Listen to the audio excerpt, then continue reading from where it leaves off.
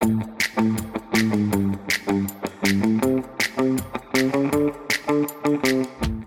science enthusiasts, welcome back to Science Hurts. I'm Devon, and I'm here with our in-house roller coaster expert, Ananya. How's it going, Ananya? Hey Devin, ready to take our listeners on a thrilling journey through the physics of roller coasters and water park rides? Absolutely. Buckle up, folks, because Ananya is going to drop some physics knowledge that'll make you see these rides in a whole new light. You got it, Devin. All right, now let's start with the roller coasters. Have you ever wondered how they go from zero to stomach dropping speeds in just seconds? It's all about the potential and kinetic energy. Right. So when a roller coaster climbs to the top of a towering hill, it gains what's called potential energy because it's high up. And then as it screams downward, that potential energy gets converted into kinetic energy, making you feel like you're in a turbocharged race car. Exactly. And those loops, those are all about centripetal force. Well, you see, as the coaster enters the loop, the track pushes up against it, keeping it moving in a circle.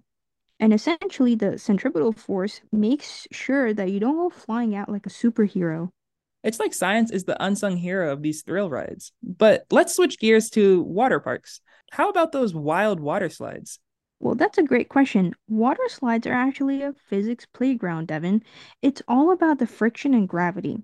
You see, the slide's smooth surface minimizes the friction, so you zoom down faster. Well, and then the gravity, well, it's your best friend. It's pulling you down faster than you could even run.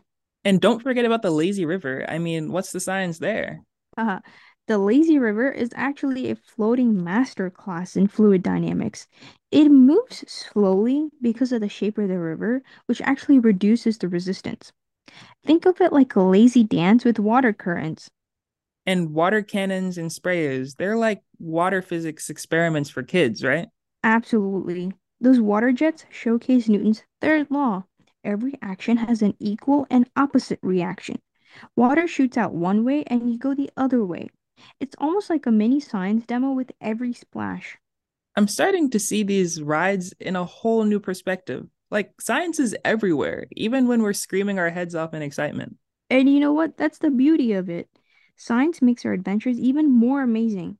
So, listeners, next time you're on a roller coaster or at a water park, remember the science that's making it all possible. This episode was edited by Devin and written by me. And that's a wrap for today's episode. Thanks again for listening to Science Hurts. Until next time, stay curious and keep exploring the world of science around you.